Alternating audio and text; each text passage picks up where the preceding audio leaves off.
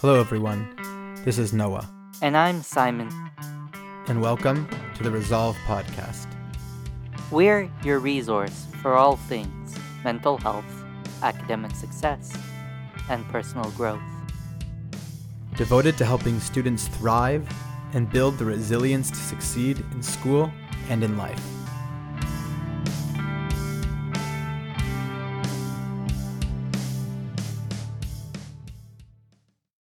What is OCD? Signs, symptoms, and treatments for OCD. Obsessive compulsive disorder, OCD, is one of the most common and misunderstood mental health conditions that affect 1 in every 40 people worldwide.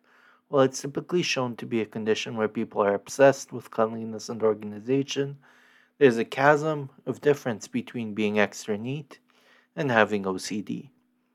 Additionally, there are forms of OCD that lead primarily to recurrent, intrusive thoughts and beliefs rather than actions.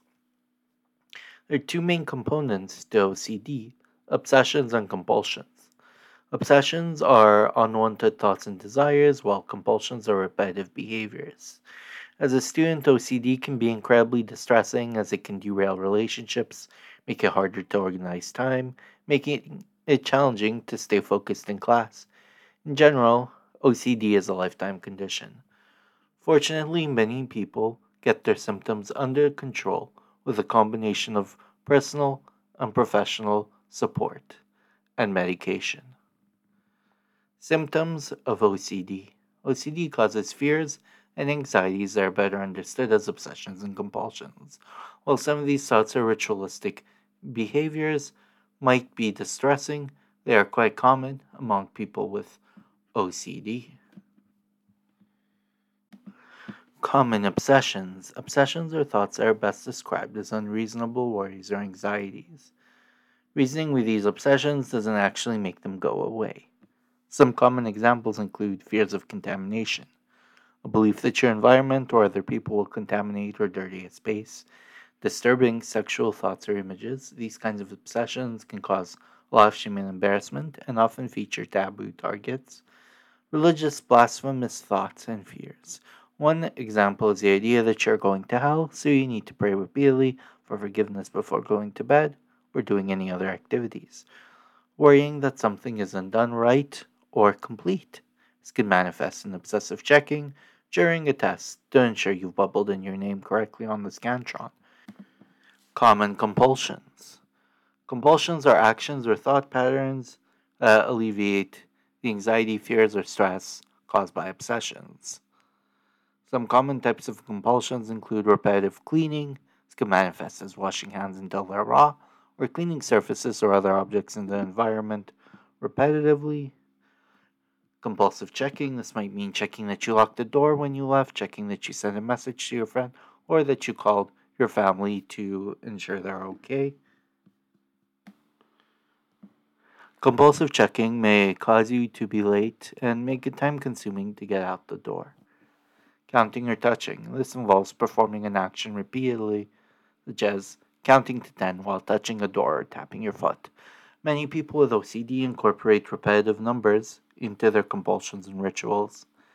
Mental compulsions. This can involve trying to reason with obsessions, such as constantly replying to a voice that keeps telling you that you're not smart, by remembering all the times that you did succeed in school. What causes OCD? While scientists aren't sure exactly what causes OCD, they believe the disorder has a genetic component. In addition, other factors, including the inability to cope with stress, could predispose some individuals to develop this condition. Some researchers believe an infection causing an exaggerated immune response in childhood could also cause some cases. When do symptoms start? On average, people develop their first symptoms around 19 to 20. Males may develop OCD earlier, but the condition affects females much more overall. Being a perfectionist is not the same as having OCD. Have you ever heard someone say that they're totally OCD when it comes to organizing? Popular culture, OCD has become common in describing someone as a neat, organized, or a perfectionist. This has caused some stigma and misunderstandings for people who actually have OCD. One of the biggest differences between people who have OCD and those who don't is the distress and impact of the symptoms on daily life. Some people enjoy having all their pencils lined up neatly, but don't encounter obsessive thoughts or compulsions if they aren't organized. Treatments for OCD. OCD is treated using a combination of medications and therapy to manage symptoms. Medications for OCD. Although we aren't sure why, the same drugs used to treat depression and anxiety often help with OCD.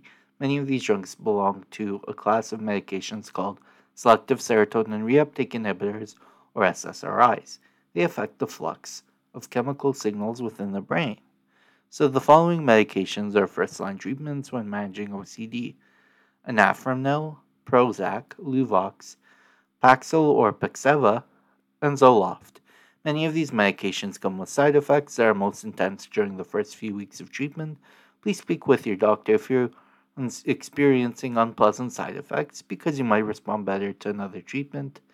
Some of these side effects include dry mouth, sexual difficulties or low sex drive, dizziness, irritability, blurred vision, decrease in appetite, and indigestion.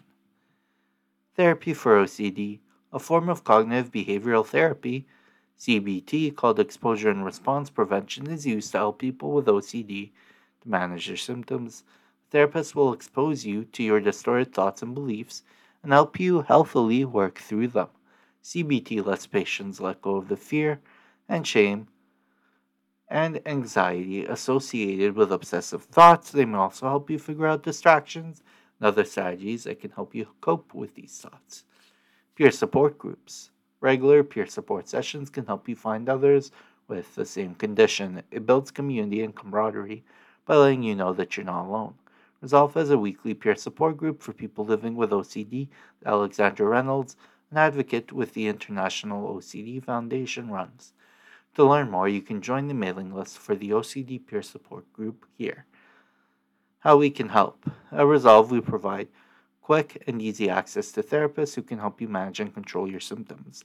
With a partnership with Psychotherapy Matters, Resolve can also work with you to find the right psychiatrist who will work with your psychotherapist to provide the care you need.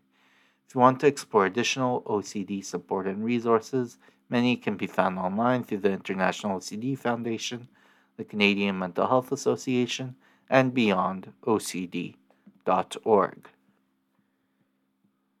And of course, a disclaimer. This podcast and all of our mental health learning and educational content is not therapy and is not a replacement for therapy. Please seek professional help if needed. Go to www.resolve.ca to get the support you need.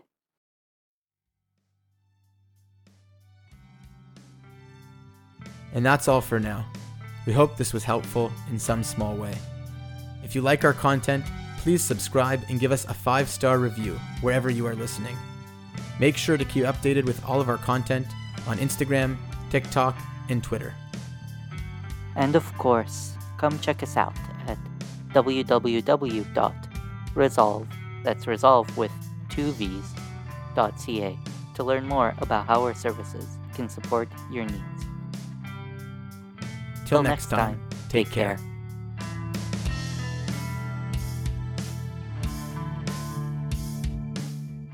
Theme song for this podcast is done by the band Mokuse no Maguro in their song Midnight Empty Street.